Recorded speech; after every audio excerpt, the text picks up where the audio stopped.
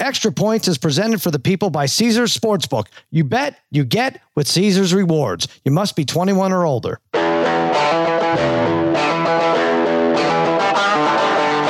Welcome to Extra Points. Now here's your host, Cousin Sal, and his good pals, Dave Damashek and Martin Weiss. All right, welcome to the Extra Points Podcast, part of the Extra Points Podcast Network. Cousin Sal coming to you on a Tuesday morning. Yeah, spaghetti and meatballs fiddling with the knobs. Babyface Joel Solomon producing this disaster of a show. And joining me, as always, my dear pals, Dave Damashek and Martin Weiss, both of whom I tried to tell that the Washington Commanders would blow out, and yes, I say blow out, double-digit victory over the Philadelphia Eagles in Philly. All right, that last play was ridiculous. It was a close, good game. But, okay, go ahead. You guys can congratulate me now. Go ahead, Check. You start. Don't you dare dance. Don't you dare. I agreed with you. I said I liked it. It was bold. I said I'm just going to survive, not fully live like Cousin Sal did. Muzzle tough to you. A great pick. I had the visitors plus 11. I was with you. That was fun. In fact, a lot of people were on the plus 11. I was getting nervous, Martin. You know what happens, right? The masses are that's the slogan around here. But they did keep it. You know, I say it was close, but 3 turnovers by the Eagles. Time of possession was like 40-20. They really beat them up front, didn't they? That's what I got out of that. Yeah. Bad calls aside, and we'll discuss those. I have for a sure. headache from that last play. Oh, no. So I took the Commanders plus 11 on your advice. And then as the game progressed, I'm like, wait a second. There's no way. They're going to win this game. They're going to win this game. Mm-hmm. I had plus 625, put a unit down on Commanders winning 1-6 margin. Oh, come on. And they did the pitchy woo-woo via a la Scott Van Pelt for no reason at all. I mean, didn't stand a chance. I was excited for you. I was sick now. It was just damn it. It hurt my soul. There were a few of them. If you had Devontae Smith over yardage, you were good before that last play. Somehow he loses like third 16 on that, and so that lost. Any under teaser loses because of that. And if you are a fat defensive lineman, whoever just wanted to touch the ball and get a touchdown, just hang out by the goal line, check, because that's where that ball is going every single time. The last lateral is going to land right on the goal line. So just jump right in there and grab it. Yeah, some terrible calls distracting from what should be the headline, which is that the commies I know Carson Wentz gets them their first win that launches them into this, what feels like an improbable run here. But if only they would have gone with Heineke to start the season, where might they be? Never mind. That's in the rear view mirror. The big news is, by the way, plus 11, I do have to squeeze in because we've been tracking it a little bit. By my count, 6 of the last 7 double-digit favorites have come out on the wrong end of that. Yeah. Baltimore laying 12 this week to the Carolina Panthers, Baker Mayfield and company. I don't know if there's any reason to support the Panthers other than the numbers I just gave you there. But to me, the big story is, and by the way, Brian Robinson is also a great tale and part of this commies rise. I also think all 4 NFC East teams have a not completely insane path to getting into the playoffs with the extra wild card now. There's a head-to-head coming up in the third to last week of the season for the Commies and the Niners in San Francisco. And so I know it's improbable, but there's a pretty easy path before that to San Francisco. You can make a case if the Commies beat the Niners head-to-head that all 4 NFC East teams are going to make the playoffs. Yeah, why? It's going to be close. And comparatively, there are not a lot of head-to-heads left in the NFC East. I'm not saying not a lot, but they front-loaded a lot of those games early on. So you might say, well, they're each going to eat up a lot of losses playing each other. Not the case. I think it can be done. I was looking at it too. I do want to go over the most controversial calls of the game that all seem to go against Philly. There was one late hit out of bounds. Who was it? I forgot who had the ball, but it was one of those things where he had the foot in and it was hit late. And then it was Gardner Johnson, right? He ended up getting the interception couple plays later. I believe Heineke was scrambling on the play. Was it Heineke? Yeah, it was Heineke. Yeah. All right. So Heineke was involved in that one and the last one. But the one in the middle was obviously the worst one, where we need to discuss Goddard and the face mask, which caused him to fumble, and that's not reviewable. And also, they let him run all the way back for a touchdown, and that was so they screwed up twice on the same play. The referees, I felt like referee 93, official 93, was looking right at it. Martin, how does he not see a face mask, and why is this not reviewable at this point? I'm all for it. It should be reviewable because a play like that. Like, it would have been a Philly first down. If Philly would have had the ball, been driving plus 15 yards. Like, yeah, I think that, like, if I had two changes that I would make in NFL football, pass interference should be either a spot foul or 15-yard penalty, depending on the severity. And personal fouls should be able to be reviewed, like roughing the passer, face mask, and so on. Like that, because if you review that, obviously Philly's got the ball right there and they're good to go. But this is all because I have no faith at all at this point that the referees, who continue to be the same guys year after year after year after year after year, we see new players, we see new coaches when they fail at their jobs. But referees, no. Referee is like, it's like being a Supreme Court member. You never leave until you die. That's right. And Shaq, this is. So what we're saying is if you can't review a helmet-to-helmet or a face mask, then if the referee isn't looking, essentially the defender could pull a Chinese star out of his sock and toss it across the ball carrier's throat, causing him to fumble, and the referees missed it. They're just going to decide where the ball should be spotted and not the actual assault that took place. I mean, isn't it kind of stupid? Ambulance for all the blood. Right. It's ridiculous. And by the way, you just reminded me of something. When I was about middle school age, Chinese stars. It seemed like a lot of people, there would be like the ne'er-do-well kids who would show up after the holidays and be like, look what I got. I got a Chinese star, like a ninja star. And like, that can't be good for you to be walking around with that thing in your backpack or in your pocket, friend. Yeah. Surprised we never heard more injuries related to that or deaths, you know. I am now going to buy you, I shouldn't say anything, but a Chinese star for Hanukkah. Figure day 4-ish of Hanukkah. I think look in your mailbox. The all-time worst gift that I've ever seen given to one specific person was when I don't remember who gave Sal a taser at the office. And Tony Barbieri.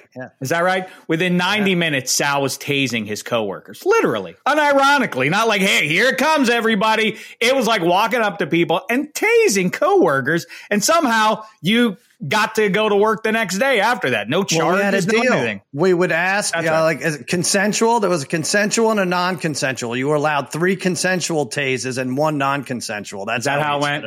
Yeah, and then the taser disappeared. I think one of you hoodlums stole it. I really do. Then we started doing, and I do remember by the EOB, end of business day, that we were trying to see how if the human body could serve as a current. And so we would put one person on another person's lap and tase one person and see if the other person it was not good. Anyhow, what was the question here? Something about Chinese stars. Review these damn plays. Of course we should be looking at all these. It's so cockamamie ridiculous that there's this line drawn somewhere that, like, if we start reviewing everything, it'll take too long. It all takes too long. When they show the replay within 4 seconds, we all know sitting at home, like, oh, he grabbed his face mask. Yeah. Oh, that was pass interference. Oh, that was whatever else. That ball hit the ground. He didn't catch that clean. We all know it. Why the ensuing 11-minute debate about any of these things, and why are some reviewable and others aren't? Well, none of it makes any sense, but I have no update on that. That's been my opinion for a decade now. Yeah, but the thing that it's going to take too long doesn't make any sense, because you still have just as many challenges, right? And you lose a timeout if you're wrong, and you do whatever. Nothing happens if you're right. So it doesn't take any longer. It doesn't mean you're going to review every play for something like this. Well, but also, it's just if we're all reviewing the play anyway to see if it's a scoring play, we're just ignoring this massive face mask on the same play. Like, right. Well, yeah, people will push back and say, okay, what if you notice in the background that someone's being held or something? How do you get, but I don't know. To me, it's like you get a review, you get 2 reviews, and that stays the same. But you should be able to review easy to tell infractions for sure. Now, what I want to know is, do you think the crew knew they screwed up by the time they made the call? Do you think when they're on the headset, does someone in New York tell them, hey, you screwed up the face mask call for what it's worth, but that's not what we're going over? Shaq, do you think that goes on? Because it certainly didn't feel like they played the makeup game with that. I think, what crossed my mind was I think it was Aikman decreed that, or maybe it was Buck who said, oh no, obviously Goddard is touching the defender when he gets up. Like, I'm not sure he was, but I think maybe that was the makeup by the officials. I think maybe like they're on the ground, and by the time the defender gets up, I don't know that Goddard's in contact with him, but I think the refs were like, well, at least we can't give him a touchdown here. Let's do that for the Eagles. So Martin, then not the last play of the game, but the Eagles about to use their last timeout. Heinicke scrambling, and he takes a knee, right? And the defenders touch him up on the ground, and he flies back. Didn't hit his head or anything. In fact, he jumps up immediately and starts celebrating. I guess it's the right call, but to me, I feel like there should have been 2 personal fouls. I think that's the taunting that Heinicke did after the play was just as egregious. In fact, it's like, whoa, why are we calling this? It's like, well, we have to protect the quarterback. The quarterback who's doing a lap around the field, pretending like he won the Powerball. Like that's the guy we're protecting. Yeah. So I feel like the celebration, I'm an idiot, was too close to the infraction. No, of course. Somewhere, Cassius Marsh, former Bears linebacker, if he's not still a Bears linebacker, is complaining about how Taylor Heinicke was able to celebrate when he couldn't in a game against the Steelers last year. Yeah. Like the guy, my man who did the karate kick. But what Brandon Graham did on the play and what Taylor Heinicke did after the play, if this was if celebration had been an emphasis, Heinicke would have been flagged. Like, if you want to flag Brandon Graham for that, it's tough because Hassan Reddick did touch him first, right? So if the penalty's on Graham for touching him up second, but to me, it's evident that this big 300-pound man is not trying to hit Taylor Heinicke, and in fact, trying to make as little contact as possible. And I guess Taylor Heinicke flies back and all, but it's just, come on. Well, if you look at the play again, and there's a whole thing about a 280-pound man stopping short on something like that. But if you look at it again, he's shielded by another lineman. He's trying to get around Brandon Graham. So he just sees Heinicke on the ground. I don't think he saw that he took a knee. I'm going to give him the benefit of the doubt there. But it looked worse. Have you ever seen a guy celebrate that much after getting pounded? Never in my life seen something like that.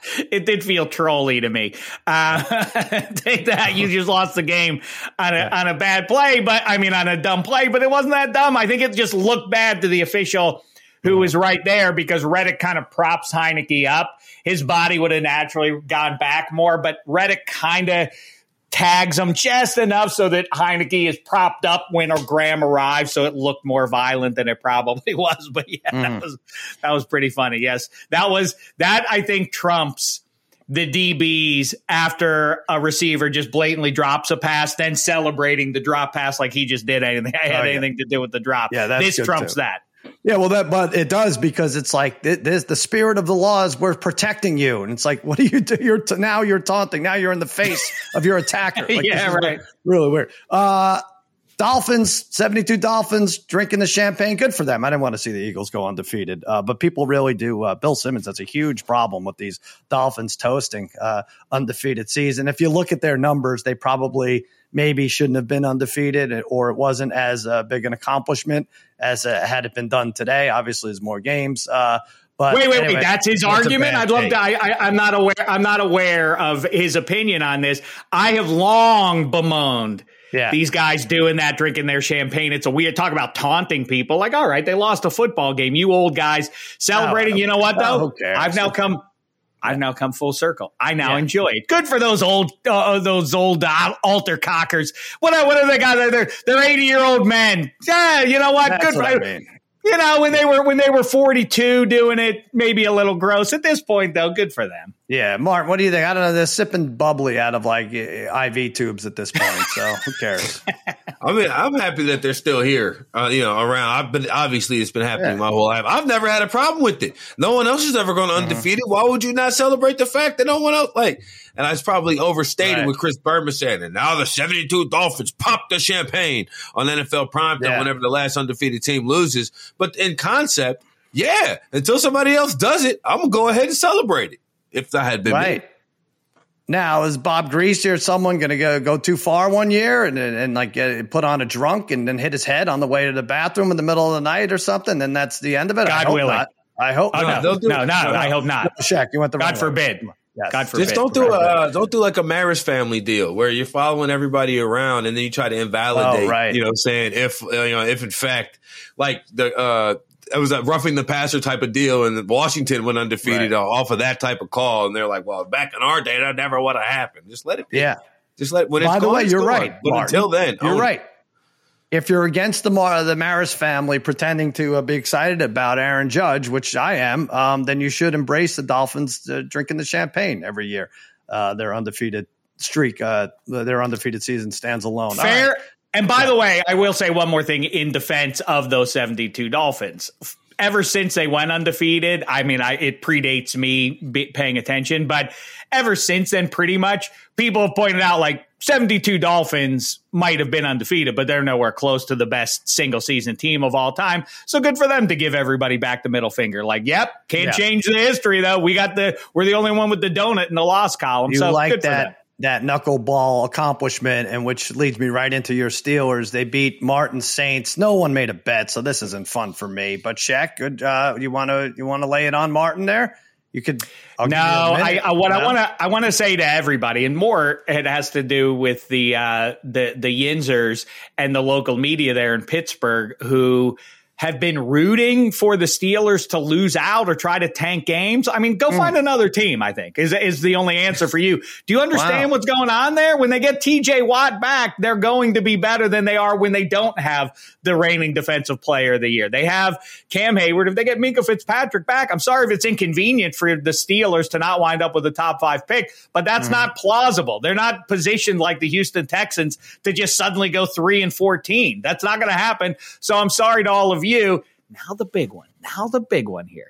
It's starting to feel good, but the Bungles are on their way to town, Joe Burrow and company. If the Steelers win that one, now I'm going to start to get caught up in my feelings a little bit and maybe, get a little optimistic about it. I don't like it. Dalton, relax. I get it. I'm just saying. If they did, you got to find the middle ground. You got to find the middle ground. If they did, I'd be happy. Lose games on purpose and completely sell the season. I agree, because you got to have a reason to wake up and turn the TV on Sunday. But let's not over exaggerate here. This Steelers team is bad, and they're going to stink. They'll have a top 10 pick. But congratulations on the win, because the Saints should have a top 10 pick right with you if they hadn't traded with the Gardner Johnson foolishness. Listen, we'll get to the Saints in a second, but Shaq, I was all prepared to come on this podcast and say, yeah, well, all right, your prediction of over 5.5 wins at this point, maybe you'll get there, but this is a bad team. I was going to join Martin in that you don't score over 20 points. In fact, the last time you scored over 20 points was against this Bengals team, and you needed overtime to do it.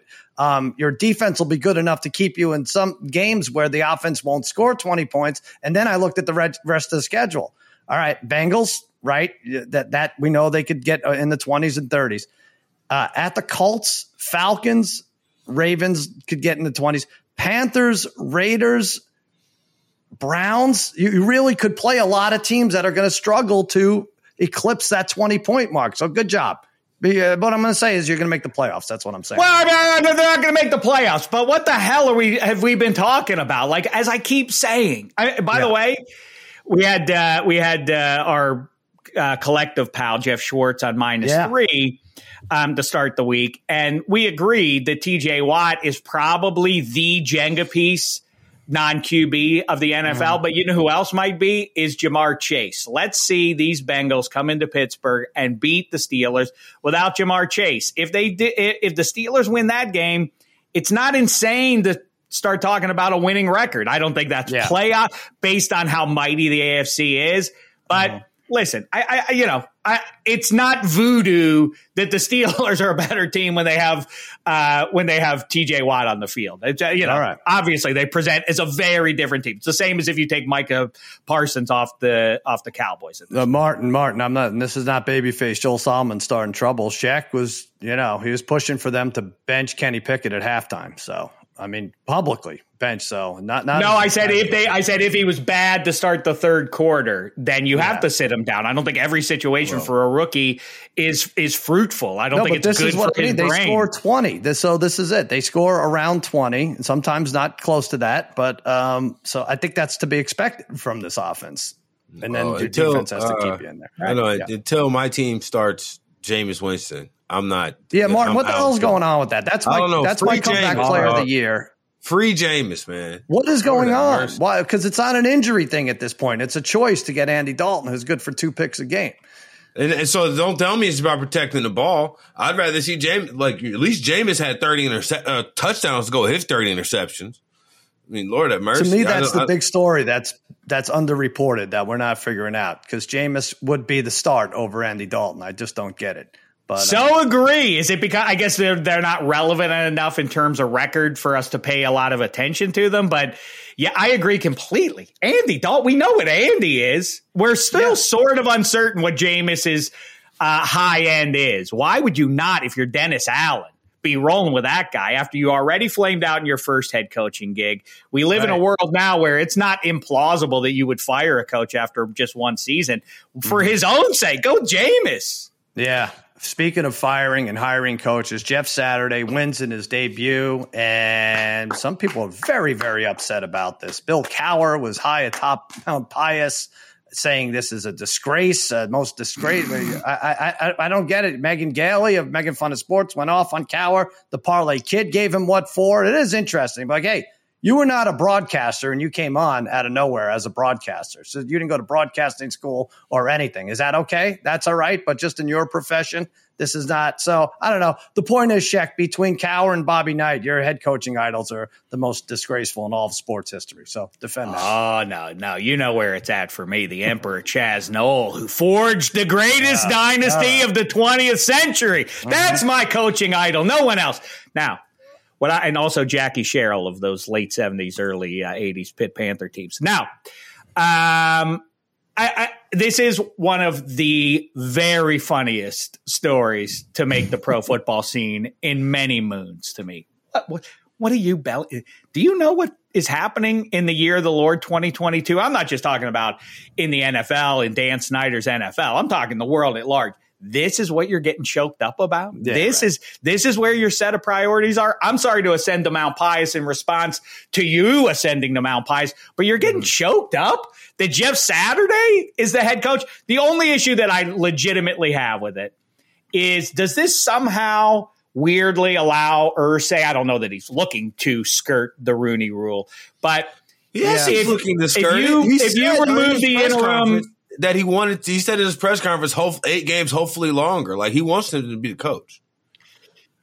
It's weird. Like, what are you going to do? Interview guys? Are you going to interview guys? And like, I always feel like that was what else we talked with Jeff Schwartz about. I'm interested what you guys think about that. Like, it's kind of a bad look to say to whomever I don't know, Eric Bieniemy is the name you hear continually. Like, Reggie Wayne, Bieniemy. That's the one. You're going to bring him to Indianapolis, and you're going to sit Eric Bieniemy down. You're going to make him get on a plane and all that just to sit there to get a job he's not going to get. I think internally, like a Reggie Wayne, and I don't know that. I don't know. Martin, was it Will that said we don't even know if Reggie Wayne wanted that job? I think he said last week, Will Blackman. Which may be true. We don't know if Reggie Wayne wanted the job. But yeah, Dave, I don't think it's very far-fetched that an NFL team would do what Brian Flores is suing the NFL for saying they did the last 5 years or so.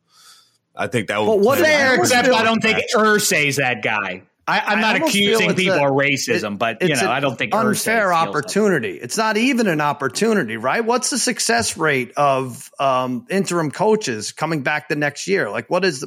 I don't think it's very high. Look at what Bisaccia did for the Raiders. Why not bring that guy back? He kind of did everything right. The difference the only difference that I can gather, because it seems as if since the merger, this has happened 3 times where you bring an interim coach in from not your staff. The difference is generally the head coach is the guy hiring all the staff, right? So, like, if you fire when you fire the Raiders coach last year and you elevate Rich Bisaccia, the idea is he was hired by John Gruden, right?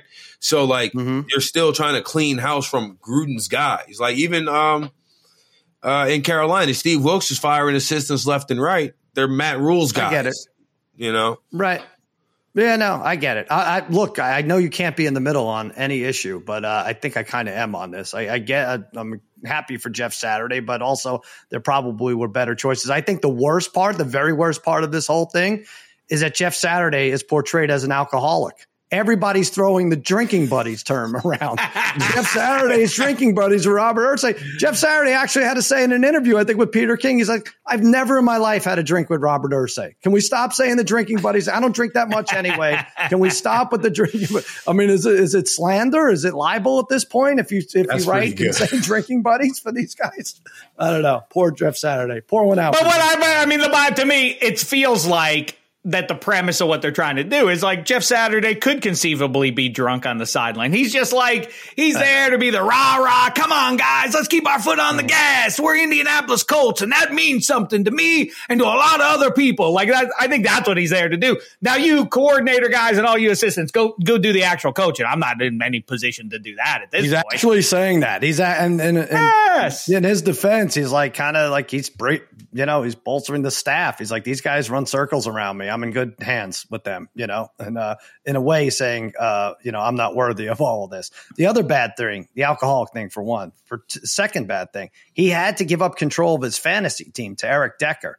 Did you guys know this? I don't know if this would be worth it for me. I would have to consider it. I'd have to say to her, I don't know. This team is 6-2. I haven't won in like 5 or 6 years. Do I really have to give this up? Come on. What am I going to do? I'm not going to have any Colts on my team. Right, Martin? Would you give it up right away? We don't know, though, Sal. He might have been cooked in fantasy already, and the Colts might have a better record than him right now. Gotcha. You know what I'm saying? Think about it. He was at ESPN. He might be in a league with like the Matthew Barrys of the world. You know what I'm saying? Like, who knows? Like, he might have been trounced out by now. That's a good point. I want to find out the record. That shouldn't be hard enough to unearth what the Jeff Saturday's fantasy team record was before he gave it to Eric Decker. Also, he should have given it to Shaq, who doesn't have a league. Give it to Eric. I was just going to say, blur your eyes a little bit and see if you pick up the similarities here. A bearded fella with a pot belly who enjoys beer, or maybe doesn't. Right. Either way, losing his fantasy football team at the hands of a handsome devil who already has way too much going for him. Oh, wow. Right? Wow. Sound similar? This is life imitating life. It's unbelievable how it works out. Okay, so egregious. It's a disgrace. In all my years associated with pro football. And now the Eagles are going to beat them by 30, right? And then the Jeff Saturday stuff. I think that's what's interesting is now it starts to get really weird if the Colts somehow win that game. Mm-hmm. And they might be able to without Jordan Davis. I think they survive. By the way, I think it's a blip that the Eagles are not as good against the run without, obviously, their high-end pick, Jordan Davis, but they still have Javen Hargrave and Fletcher Cox and everybody else. I think they'll fix the run defense, but if they don't, based on what you saw Jonathan Taylor do on Sunday, maybe that's a bad fit for the Eagles to try and bounce back against. We're going to get into all of a sudden bad run defenses in a second when we bring up my team. But one more coaching note. Mark Davis, owner of the Raiders, said Josh McDaniels is doing a fantastic job. He says, I like Josh. I think he's doing a fantastic job. That's why I hired him. We did an exhaustive search and found the person we believe is going to bring the Raiders to greatness. As far as he goes, I have no issues. I'm getting to know him a lot better. When you sign someone to a contract, you don't expect him to fulfill the contract. So that to me is it, right? He doesn't want to have to pay 3 coaches. He's paying Gruden. He's paying now McDaniels. He's going to pay a 3rd coach. I don't know, Martin. That seems to be the concern. I got to make this right because I don't want to have 3 coaches on the payroll. Which statement was a bigger lie at the time? Josh McDaniels is doing a fantastic job, or George Bush saying Michael Brownie is doing a heck of a job while overseeing 2 incredible disasters? Yeah. Because the Raiders or Las Vegas Raiders are an absolute disaster. And the idea that this guy who's doing this fantastic job just lost to a guy who was wearing makeup 10 days ago on TV is something, you got to live with that. Like, you got to really live with that. I know that Mark Davis also got to live with that haircut. So maybe he's good with it. But, dog. Yeah. I don't know what else he's supposed to say. That's the thing. This guy doesn't have a lot of maybe good taste isn't his thing. He thinks his hair looks good. So why should we doubt what he's going to think about this head coach? You got to come up with some level of we're building a foundation to go forward. But right now, saying he's doing a fantastic job, he's just tone deaf. The guy who plopped a giant Roomba in the middle of the Las Vegas Strip. The guy who has that haircut, the guy whose taste says that Josh McDaniels is doing a great job, has nothing less than the best uniforms on his team in all of pro football, the best that we've ever seen. Weird bit of irony. Yeah, I think you're exactly right. What's Mark Davis going to say midway through this season? You don't want to be whoever. You don't want to be Washington or the Jets or the Lions and be one of these punchline teams that just like at the first sign of trouble starts firing everybody. It's just not a good look. I think that's what Davis is trying to do here. Yeah. But yeah, there's no way you could look at that and say like, oh, Josh McDaniels, dynamite job, especially given the evidence that you just touched on. Rich Scaramucci wins, what was his name? Scaramucci? Rich Bisaccia. Scaramucci was the press secretary for Trump. That was a different one. But yes, Scaramucci. Bisaccia, this is a real bad look if you're Josh McDaniels. All you did was gain Chandler Jones and Devontae Adams, and you're way worse than last year. Yeah, and last year should have been the COVID bad year for the Raiders, right? With everything happening with their team president, with Gruden, with Henry Ruggs, that should have been it. And they were driving the tie against the AFC representative last year. All right, let's take a break and then let's. I could do 4 hours on that Vikings-Bills game, but let's try to knock it out in 2.5 when we return. Your first bet with Caesars Sportsbook and Casino, it's on Caesars up to $1,250. Download the app with promo code CZRFULL and place your first bet. If you win, congrats. If you don't, you'll get it all back as a free bet. That first bet also gives you 1,000 tier credits and 1,000 reward credits, putting you closer to the types of perks only Caesars can offer. Free stays, game tickets, experiences, and more. You must be physically present in Arizona, Colorado, Illinois, Indiana, Iowa, Kansas, Louisiana, Maryland, Michigan, Nevada, New Jersey, New York, Ontario, Pennsylvania, Tennessee, Virginia, West Virginia, Wyoming, and Washington, D.C. Sports betting is void in Georgia, Hawaii, Ohio, and Utah, and other states where prohibited. Yes, you have to know when to stop before you start. If you have a gambling problem in Illinois, Maryland, New Jersey, Virginia, West Virginia, or Pennsylvania, or if you know someone who has a gambling problem, crisis counseling and referral services can be accessed by calling 1-800-GAMBLER. Or in Maryland, visit Maryland Gambling, mdgamblinghelp.org, or West Virginia, visit 1-800-GAMBLER.net. Arizona, call 1-800-NEXT-STEP. Colorado, D.C., Nevada, Wyoming, Kansas, call 1-800-522-4700. Indiana, call 1-800-9-WITH-IT. Iowa, call 1-800-BETS-OFF. Louisiana, call 1-877-770-STOP. Michigan, call 1-800-270-7117. New York, call 877-8-HOPENY or text HOPENY. That's 467-369. Visit CONNEXOntario.ca or call 1-866-531-2600 or text CONNEX to 247-247. Tennessee, call or text Tennessee Red Line 1-800-889-9789.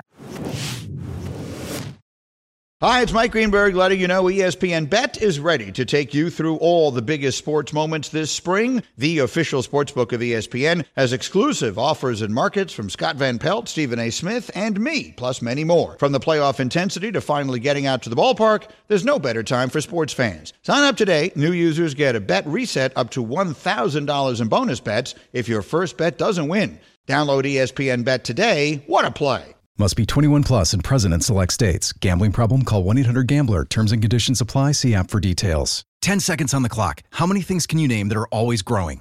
Your relationships, your skills, your customer base. How about businesses on Shopify? Shopify is the global commerce platform that helps you sell at every stage of your business. From the launch your online shop stage to the first real life store stage, all the way to the did we just hit a million orders stage. Shopify's there to help you grow.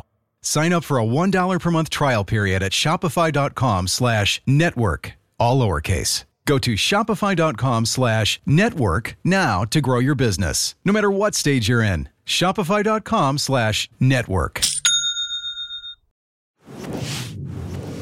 All right, that Vikings Bill, it just had everything. It was so emotional, and I was very emotional because I had the Bills plus 4.5, which almost and probably should have lost in overtime and had no business being close to losing when it was 27-10 with, 16 or 17 minutes left in the game. But let's start with Justin Jefferson's catch. The best you've ever seen, Martin? I think like in with the context around it, yeah. I think like when you look at Odell's just in a video, just if you just watch a melt angle video and you just seeing all the different angles, yeah, Odell's is probably just a more like feat of human excellence. But with the timing and the 4th and 18, and then the fact that another guy had 2 hands on it. You know what I'm saying? Yeah. Another guy had 2 hands on it. And it was a Justin Jefferson interception because he intercepted it from the defensive back. So I think when you put all that in the context of it, I'd have to go ahead and say that's the best one. Yeah, I was thinking like if the Corolla Sheck always talks about if that D-back is not born, is that a catch or something? Like if that D-back isn't, I think the D-back made it easier. Kind of pushes it to him, right? To make it an impossible catch. But I'm looking at the next gen stats. Forget about that one. But 9 out of Jefferson's 10 receptions had less than 50% chance of being caught by him. No player in the history of next gen, which I think is less than a decade, has made 9 catches in one game with less than 50 chance of being caught. He's spectacular. He really is. It's funny that his name is Jefferson because to me, the patron saint of acrobatic catches is John Jefferson, who played for the Chargers with Dan Fouts and then for the Packers. After that. And then, Lynn Swann and Larry Fitzgerald. And, there's a short list of, OBJ. My list is this. You talk about situation, the import of it doesn't get bigger than the Super Bowl after all, fellas. So I made my list. It goes like this, and I'm not choosing the number one. Edelman against the Falcons, Tyree against the Pats, Curse against the Patriots. People forget that catch because it's all consumed by the Malcolm Butler play right after. But I mean, the unrepeatability, it's up there with the Antonio Freeman one on Monday Night Football. You could go out there a million more times and it would never follow that exact sequence. Like knee, elbow, my helmet, then my hand, then the other hand, then there's like my knee again, then my hands. And then, so Tyreek Curse versus the Patriots, John Stallworth against your Cowboys in Super Bowl 13, the most unheralded great catch you'll ever see. It's a great one. And Santonio against the Cards. Yeah, I don't begrudgingly, I want to put Santonio up there because I think that should get more coverage than Montana to the Montana pass. I really don't. Right? But it doesn't. It really doesn't. Maybe because it wasn't against the Cowboys. If that's the talk about 4 hours, doing 4 hours on that. The weird conspiracy theories around that. Like the Tyree thing has a massive fluke factor to it. There's no fluke in what Santonio does. Like the history on the line. And that ball, like his toes are cemented to the ground and that ball hits his hands and it doesn't budge a centimeter once it does. It's a crazy play with 34 seconds left in the Super Bowl. Sheesh. I put Dak's catch, and it was a catch against the Packers. Wide receivers get screwed in frozen tundra every time we go there, but Dak's was catch terrible against the Packers.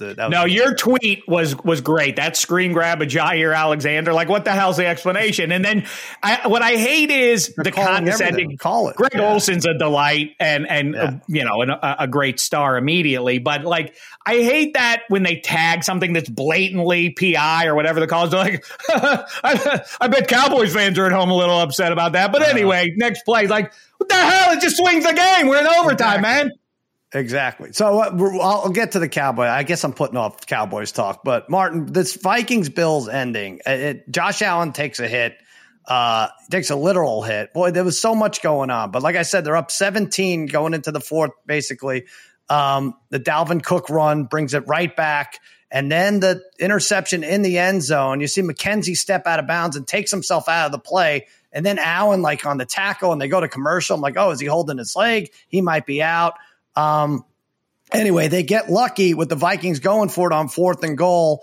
And Kirk Cousins, shoulder down, ball is not in. You get the ball at the half-inch line. First of all, the Parlay Kid brings up a good point. If you connect on the snap there, they're going to give you forward progress, and you're not going to get a safety, right? So that's all you have to do is connect on the snap like you've done 60 times before, and the game is over. I think they would have had to have 2 snaps because the Vikings had a timeout. But they fumble, and the Bills score in the end zone. What are you thinking there's any chance that the Bills – I mean, that really swings the season, doesn't it? I mean, it does. I'd say, like, I didn't it was about that. You know that 3rd and 15 that Diggs caught that would have been the catch of the week if Justin Jefferson hadn't caught another one in the fourth quarter. Mm-hmm. It was around that time I started to get really worried about Josh Allen and the way he was moving and throwing the ball. Like some of his throws were just so errant, and some you talk about this UCL injury. And people are showing a video of him running off the field at practice saying, oh, it looks like he's in good shape. He's like where he like kind of grabbed at his helmet a few times and then couldn't pick it up. Then you look at like one of the few times he goes under center in the game. Like obviously it's something you got to do playing football as part of the job. But, you know, he didn't grab the ball. Like the center had the ball back there. He just seemed like he didn't grab it or he couldn't grip it. And then it goes down. Then you see him like, that Diggs catch, Harrison Smith would have intercepted it if Diggs didn't make that play. And then with his red zone turnovers, I think that's a big cause for concern. Like, I don't know if I would have played him this week. Well, and that's the thing. Like, we could hear that the injury's worse than it actually is, but then sometimes he takes off and he's so big and he's so fast. You're like, wow, how is he doing it? So, yes, on some of these throws, he looks like doesn't look like Josh Allen or maybe the Josh Allen of 3 years ago. But, Shaq, also on the snap, in this day and age where you could have two running backs ramming the quarterback's rear end as hard as he can to push him forward and also being right there for the fumble, what are those guys doing? Why aren't the tailback and the fullback are right there to try to scramble for the ball? Shouldn't that be the play? Everyone bunched up?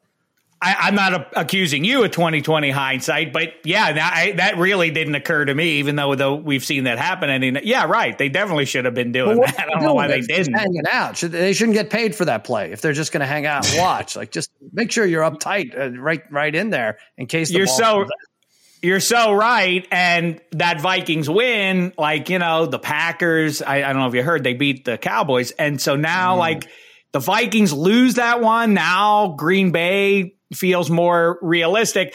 I think the thing with the Bills is I predict, as much as I've said, I know Buffalo doesn't want Josh Allen running around as much as he is, and we swoon when he's like, look at that run. They don't want to attack when they picked his leg up in overtime, or was that at the end of the regular? Either way, like he just has taken too many hits. That's not great. But maybe if he doesn't get hurt, I think we'll look back and be like, that was a weird blip for the Buffalo Bills. The issue is, though, I think we've gotten a little too comfy with the idea of like get into the playoffs.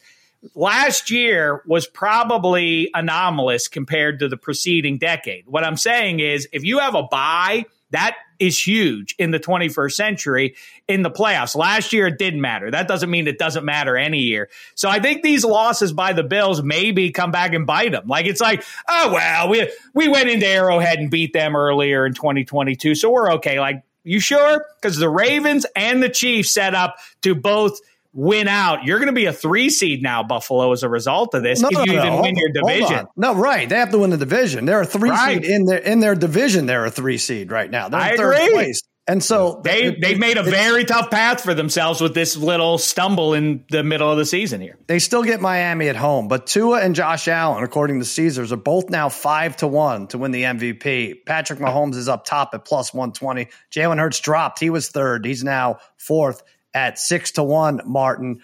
Maybe we were talking about it on Against All Odds. Maybe Tua is the play here. I think there's going to be some forgiveness that he was out a couple of weeks because of the concussion. So if he's like 3 or 4 touchdowns behind Mahomes, he might be the call at 5-1 if they win the division. Do you agree?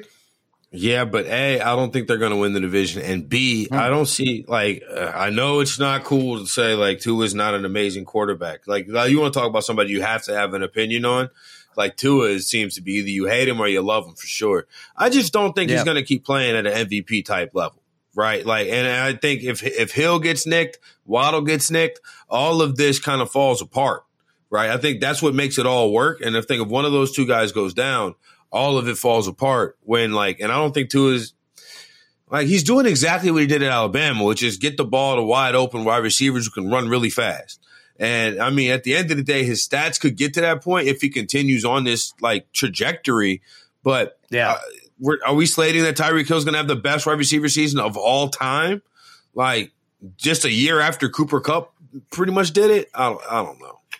No, so I will say this. I was kind of impressed. He threw a touchdown to like Alec Ingold and Trent Sherfield. Like these guys, he's finding open guys. It doesn't necessarily have to be Waddle and Tyreek Hill. Now, these guys I just mentioned are not going to have dynamite stats, but 175-1 he opened the year at Caesars for MVP. Now 5-1. I don't know, Shaq. Does he get a little bit of a break for the concussions if it comes down to it?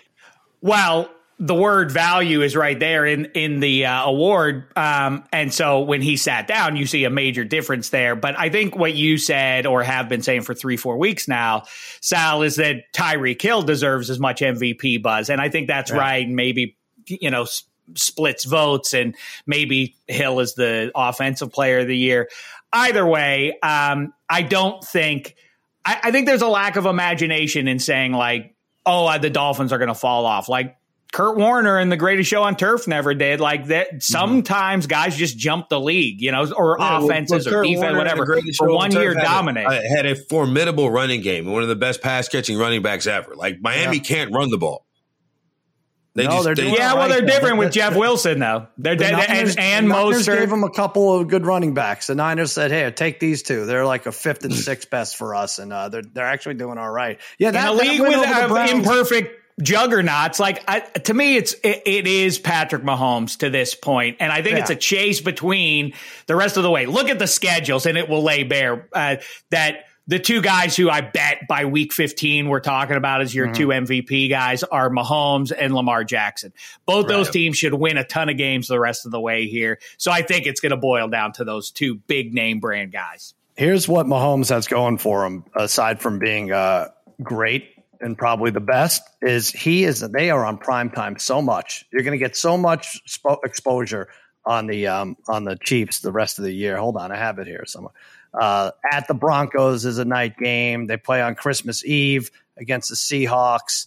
This Sunday night they just flexed them into Sunday night football. So yeah, exactly. So and they have the Chargers this week, somehow a 7-point favorite. By the way, that number really indicates to me that we joke about the Chargers having no home field advantage. Like that's like they're giving the Chiefs a full 3-point, I think, home field advantage. What are the Chiefs at home against the Chargers? What's the line, Martin? 7 or 8? Like, what's the difference?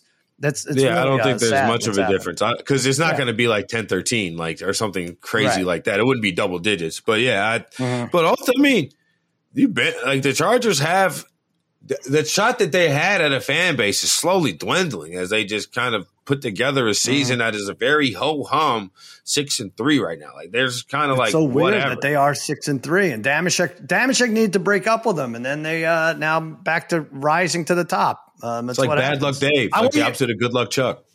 But I want you to know, it's Chargers. I wish you nothing but the best. I want you to be happy. We're just better as friends. That's all. That's all. Yeah. That's how life goes sometimes. All right, it's been enough time, Sal. How in the world does Michael Parsons, the best edge rusher in football, play 47 snaps at linebacker as Aaron Jones and A.J. Dillon just run up and down off the team? You got Aaron Rodgers, who has been cooked for the last 3 weeks. The Lions beat him. What's going on with the Cowboys, Sal? It's been enough. Worried. I am. You can now run on this team. They had 447 yards run on them in the last 2 games. That's the Bears and the Packers. And you're right. Aaron Jones was almost not even going to play, and that's no fun. No matter what, you don't want to watch 3 hours of your team getting run on. That's the worst kind of viewing experience. I also don't think we're using Dak correct in certain situations. I sound like a broken record, but he needs to take off. He needs to roll out. He needs on these 3rd and shorts, a designed run would be so good. He doesn't have to run the ball 13 times like Justin Fields, but let's be a little smarter about Dak. But all that said, they blew a winnable game, 14-point lead going into the 4th quarter. I knew when that smug Mike McCarthy check came out there with that Vince Lombardi trench coat, I was like, oh boy, that's it. That's it for them. They're gonna I loved the how much he cares about Aaron Rodgers and how much Aaron Rodgers cares about Mike McCarthy and all that. Yeah. And then in overtime, him throwing down, what did he throw down? The clipboard or whatever, his headset or whatever. McCarthy headset or whatever it was. Yeah, I think, you have this, they always call him what do they call him? The queen piece in chess, Micah Parsons, figure out something between the a number of really high end pieces on that defense. They'll fix that. But I am more worried about Dak at this point. I think we kind of elevated. There was enough evidence there, some big-time clutch moments early in his career, gargantuan numbers and all that, but something ain't adding up, right? I like him, and I still, my midseason adjustment Super Bowl pick is Dolphins-Cowboys now. But I do periodically get a little spooked by Dak. Is he definitely going to win 3 games in January to get them to the Super Bowl? I don't know. I don't like the way they set it up for him. The receivers didn't do him any favors. Schultz ran some bad routes. Admittedly, they did a good job. Olsen talking about that, like the Schultz routes, and even CeeDee Lamb right after even getting in Schultz's face, he ran some bad routes following that. But yeah, I think they got to get Odell, right? I mean, I don't know about that. A lot of teams want him, but I think they would be mighty enough that with that defense that then they would be the clear cut, with the possible exception of the Niners. They would be the class of Gallup is of sort a pretty of a soft non-factor. NFC. Yeah, at this point, I'm not. How great would the Eagles loss have been if the Cowboys were a game back and still have to play Philly in Dallas? That would have been fun. But yeah, I just skipped Philly. That was a bad one. By the way, I got to say real quick, because I keep celebrating it. 1 week from this Thursday, the greatest Thanksgiving trio of games these eyes have seen. We get Lions and Bills. That's interesting all of a sudden, and then Cowboys, Giants. That's huge for both those teams. And then Vikes, Patriots is very likely relevant for both those teams, but it's that middle one down at Big D, Sal. You better get nervous about it. I am nervous about it. Spaghetti, jump on here because I know you're salivating. You're probably salivating right now. I want to see your face because Barkley could go for 250 against this team. No, he's salivating because Thanksgiving means mashed potatoes. Oh, I means see. 17 servings of mashed potatoes for Eddie Spaghetti. More gravy, please.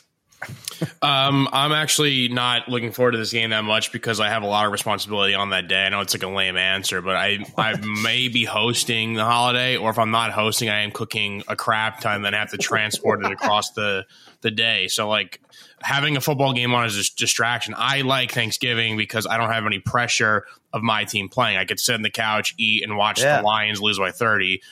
Having the Giants and giving me Ajin on that day is this is how I feel every year. Yeah. You're not wrong about that. But wait a minute. What time are you done? What are you responsible for cooking wise?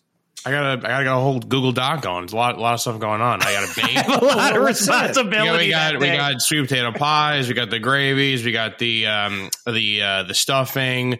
I have to make a cider. A lot of jugs of that. A few other things going on. So it's a lot. I don't want to have to like focus on my team in a game they'll probably end up losing. Yeah. Do you guys, I'm sorry, I take this for granted. I assume everybody has a TV in their oven. I mean, they've gotten to a status in life where but you don't have that yet? I'm going to have to get that for you, Spaghetti. I have a kitchen TV, though.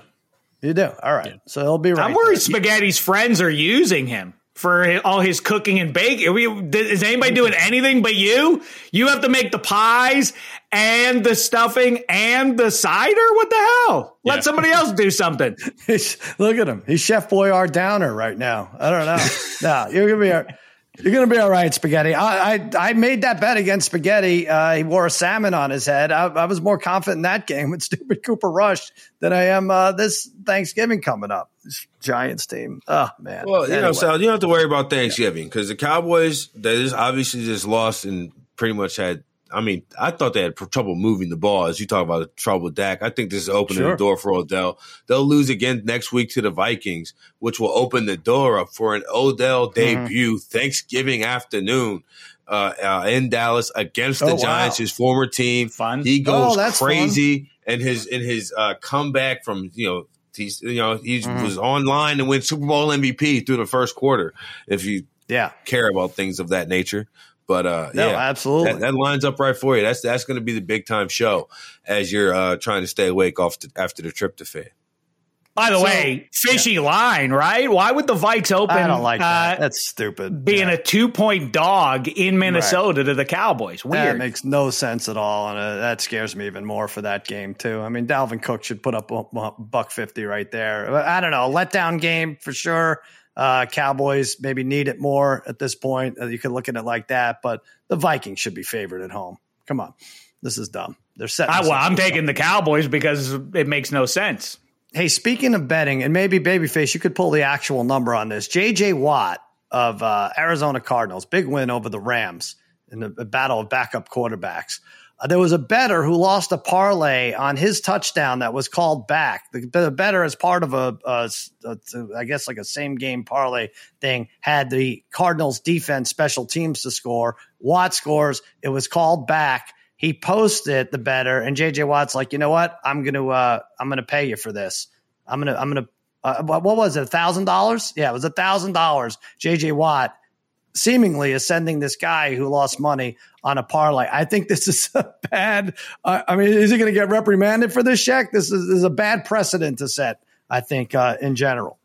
It is weird because JJ Watt feels like a league approved kind of sponsor of all things NFL. It's not like he's like, we got to tolerate it. Like, I think they like his family friendly way and everything else. This was a little weird after the Calvin Ridley thing. I'm not accusing. I don't care. I'm not on Mount Pies about it, but I'm surprised that JJ Watt, given like he seems super aware of his rep and everything else, it seemed like a little weird thing to step in. And the other players move on his part. They can't like it, right? It's like when you're splitting a check at dinner. Like, okay, how much did you tip? All right, we're all tipping 20. Like, oh, you tipped 40? Oh, that makes me look bad, right? Now they have to go. I mean, if this is the case, Chip Kelly could pay me back for going for it on 4th and 6 at his own 36 and losing to Arizona and costing me a lot. I mean, is that it, Martin? Do we just keep posting our losses until a player or coach picks up a tab? On an NBA Tuesday or Thursday to see a few starters talking about I don't care about your parlays when somebody misses a same gamer by an assist or a rebound or something like that.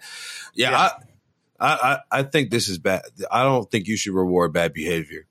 This is rewarding bad behavior. Bad behavior. Yeah. It's your fault, pal. You're putting the Cardinals defense to score a touchdown on the same game parlay. No. Come on. What are you doing? That's bad behavior. You should reward somebody who lost a bet that like was really just completely out of the blue. Like if the Eagles are marching down the field in the last second, decide to fumble intentionally, and then the Washington scores a touchdown to blow out the 1-6 margin. Now that right there is something that could be refunded. But this right here, no, this is child's play.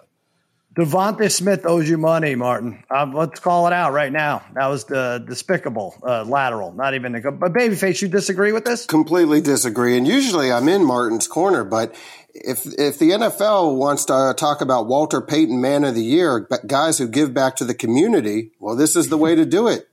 It's just going to be crazy. There are a million bad beats a week. Good luck keeping track of all this, guys. Thanks to JJ Watt. All right. This leads us, and maybe this is one of the candidates to a segment we like to call Martin's Meatheads. Martin, who are the 3 meatheads of the week? So my first meathead is your head coach, Mike McCarthy, going for it on 4th and 4 instead of kicking the field goal. 6 plays later, they lose the game. Like I know you're talking about in the flow of the game and all this and that, but ultimately you have to score points to win. Mm-hmm. The second one is Leonard Fournette. And this was actually a user suggestion. Several people DM'd me this and said Leonard Fournette has to be the meathead of the week for his pass attempt to Tom Brady. For throwing Tom Brady a jump ball.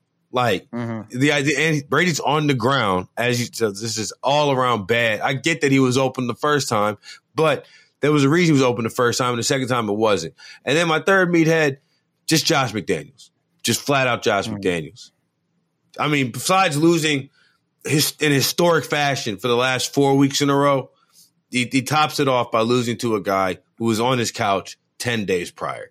That right there, that's a magnum opus right there. Josh McDaniels. Well, someone else might have been on their couch too. I mean, it's hard to keep track of who's on their couch, but you're saying just it's for a living he was on his couch. I see. Yeah, he was for a living he was watching football. Shaq, out of those 3, which meathead you feel strongest about? Well, first of all, where are you at, Arby's or Butcher Block or someone else? Whoever's got the meats, we got the meat heads. Let's partner up here. Get now, in there.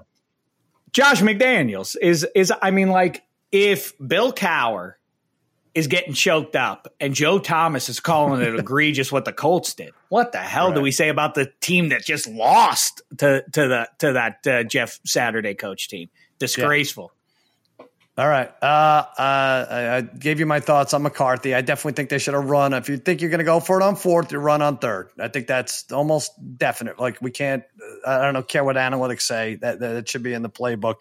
Fournette, that was an interesting play, right? That looked like That's something you try because you're bored with your team and you're 8-1 at this point, right? Not struggling to get to 500. So we had fun with it, but I don't think it mattered as much as now they're like a minus 450 to win the division. Tampa's got everyone right where they wanted them. Really, nothing really even mattered. It really didn't matter. None of it. None of what we talked about mattered because Brady was right to come back to this team because they're in a division that stinks. And look where they are after 10 games.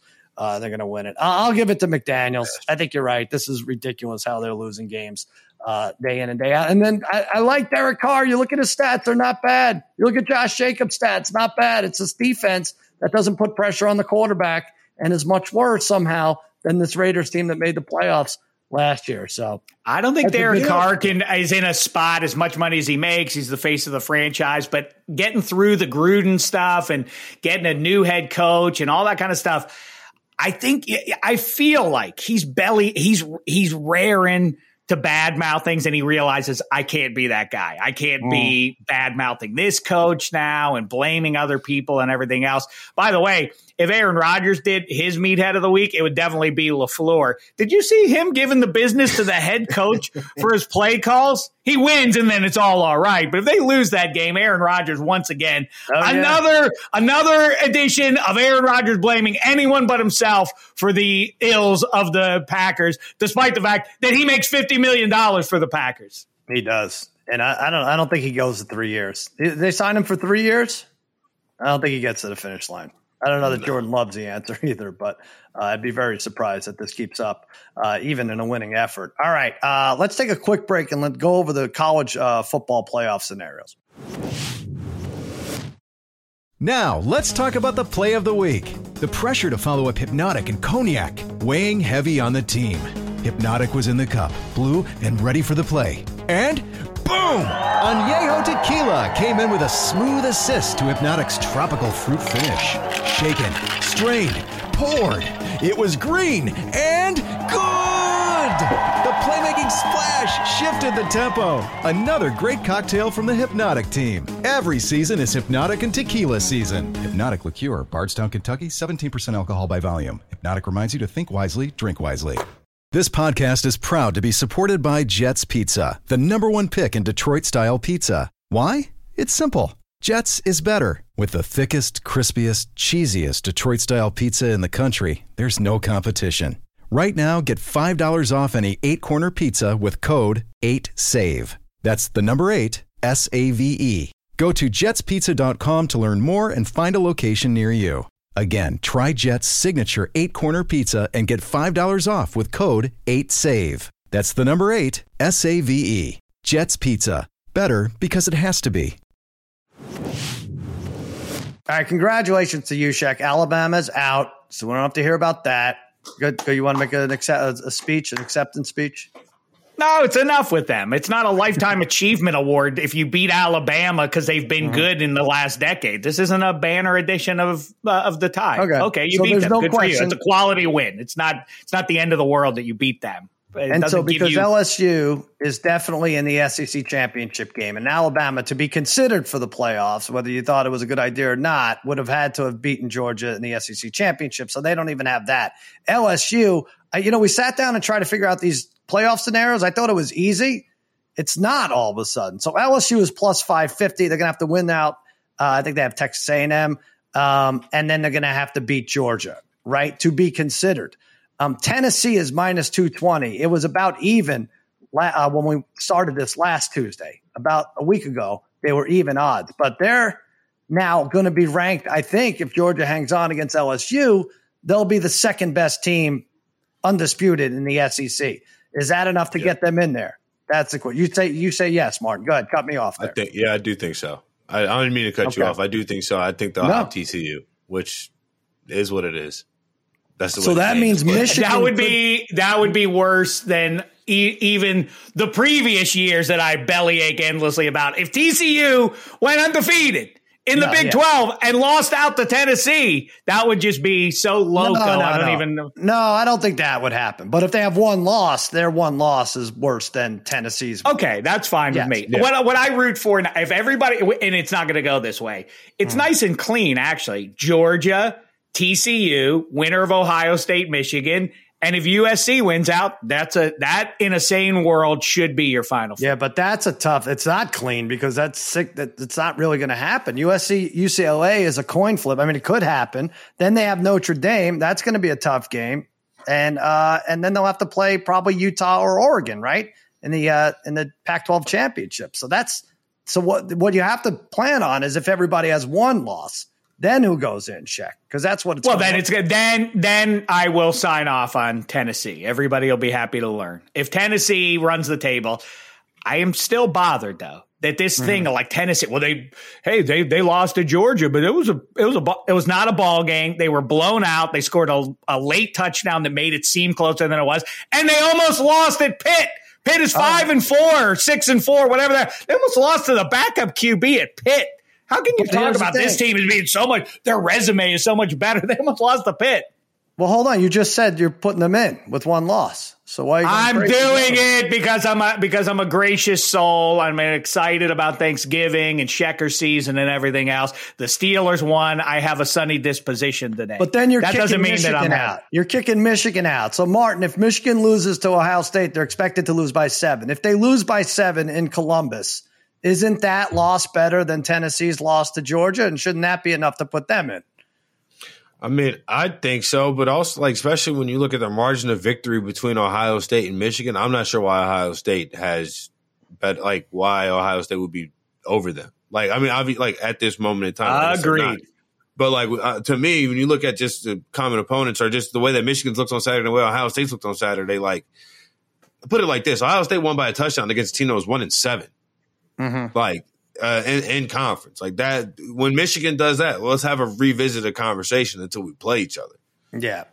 Here's the thing. In 2 years, when they go to the 12-team playoff, we're not going to be able to have this fun discussion, right? It's not going to matter. Don't you see? Now you get coming around. Yeah. Now you're getting it, Sal. Finally. College football is great because of this. This conversation. It all just gets to be like every other sport where 12 teams and all that. It's a different conversation. This is why college football is delightful. No, the more football is better. I should qualify that and say I will always root for more football. So that's good. And the top 4 will get buys. So it's not that too much of a hassle that way. So, but I think the big nightmare is if USC has a loss, Michigan has a close loss to Ohio State, TCU has a loss, and Tennessee runs a table and they have a loss. Then what do you do? Then it's tough. And I tell you what we're going to do. We're just going to bet Georgia minus 115 to win the whole thing. What are we doing? Let's just do it already. Come on. Well, that's true, but also, if ever there were a year for a 2-team playoff, Georgia versus whoever survives, Michigan, Ohio State. End of story. Sure. Assuming TCU takes a loss somewhere along the way. That would be a perfect one. Let's not bother with the jive of semifinals. Just let those 2 teams play. Well, it'll be a little clearer this week when TCU goes to Baylor. I think they're a 2.5-point favorite. So if they lose that, then we could start crossing off some of these teams. All right, let's do our play of the day. Martin, start us off here. I think you won. I picked a MAC game last week and I won. That was good. I took 7.5. I think the team lost by 7. I was smart. Who's your play of the day for Tuesday? My play of the day for my last Tuesday was the Grizzlies +4. Montana Grizzlies +4, right. Not Memphis, and they did cover. But today, I am going to take the Kings +2. I'm sorry, I said it backwards. The Nets +2 against the Kings. No, you're locked into the Kings. You're locked in. Sorry. Well, if you can get the Kings +2 and you can get that middle. But Kevin Durant had a bad fourth quarter against the Lakers and a loss that the Nets, kind of what was a scheduled loss, 2 days off against the Kings who haven't played a lick of defense. KD's going to go crazy, and the Nets without Kyrie have looked way better. So I'm going with the Nets here +2. And they're 3-0 as underdogs so far this season, I think.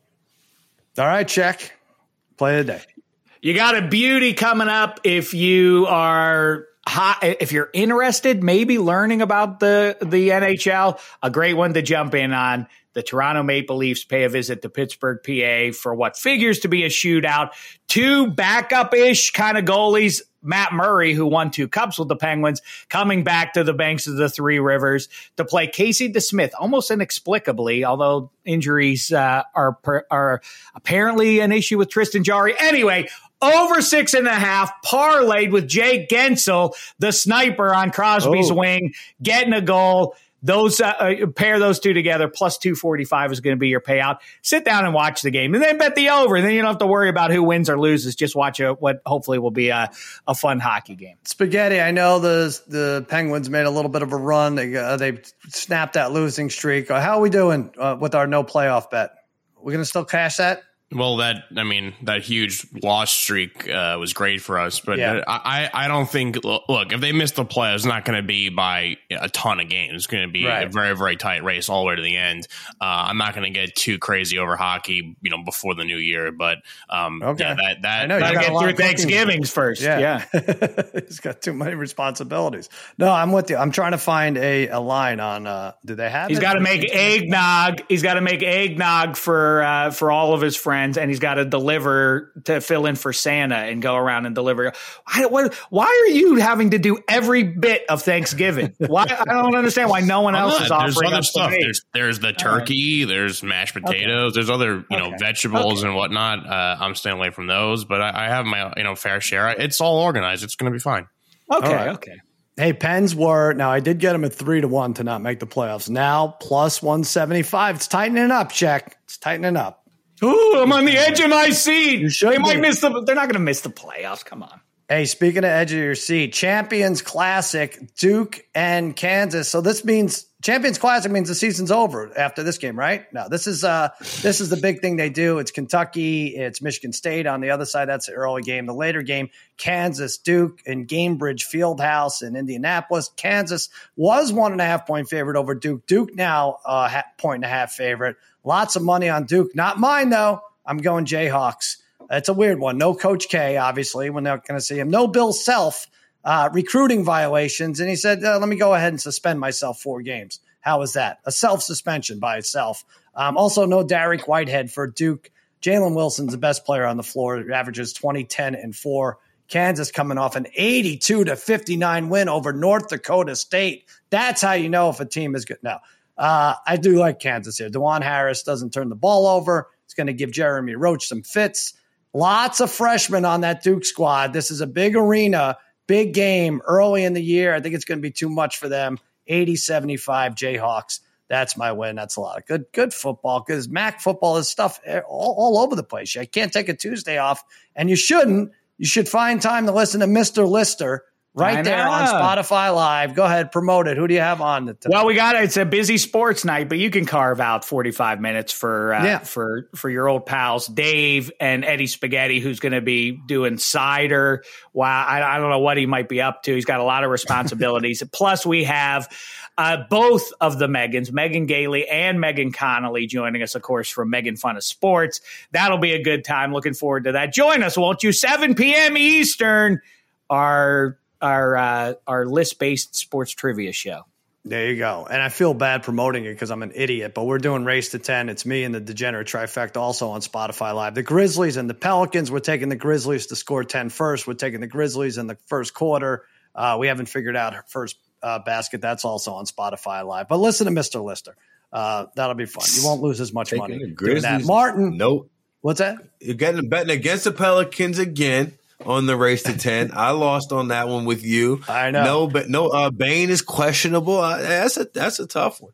Well, we don't know, right? We don't even know if Zion's playing. Don't even know if Ja's playing, but I want the underdog. We're taking the underdog. That's a grizzly bear. The third best team in Michigan is playing in the Champions Classic. The third best Michigan college basketball team is playing in the Champions Classic. Who are the first two? Eastern? Number one, that would be Michigan and Eastern Michigan, and then we sit at Michigan State. So I would just like college basketball to update because Michigan has been the best program in the state for the last 10, 12 years. I'm with you. I like that these 4 are in the tournament every year, but also when the coaches go away, it doesn't have as much impact. But anyway, Jayhawks win. Martin, Lemon Pepper Parlay, you, Will Blackman, you'll go over week 11. You'll recap week 10. Lots of fun stuff there, right? We will. And I saw he was wearing a 3-piece suit as he called a San Jose State football game. So I'm going to talk to him about that as well. I need to get to the bottom of the wardrobe choice, seeing as no one sees you, bro.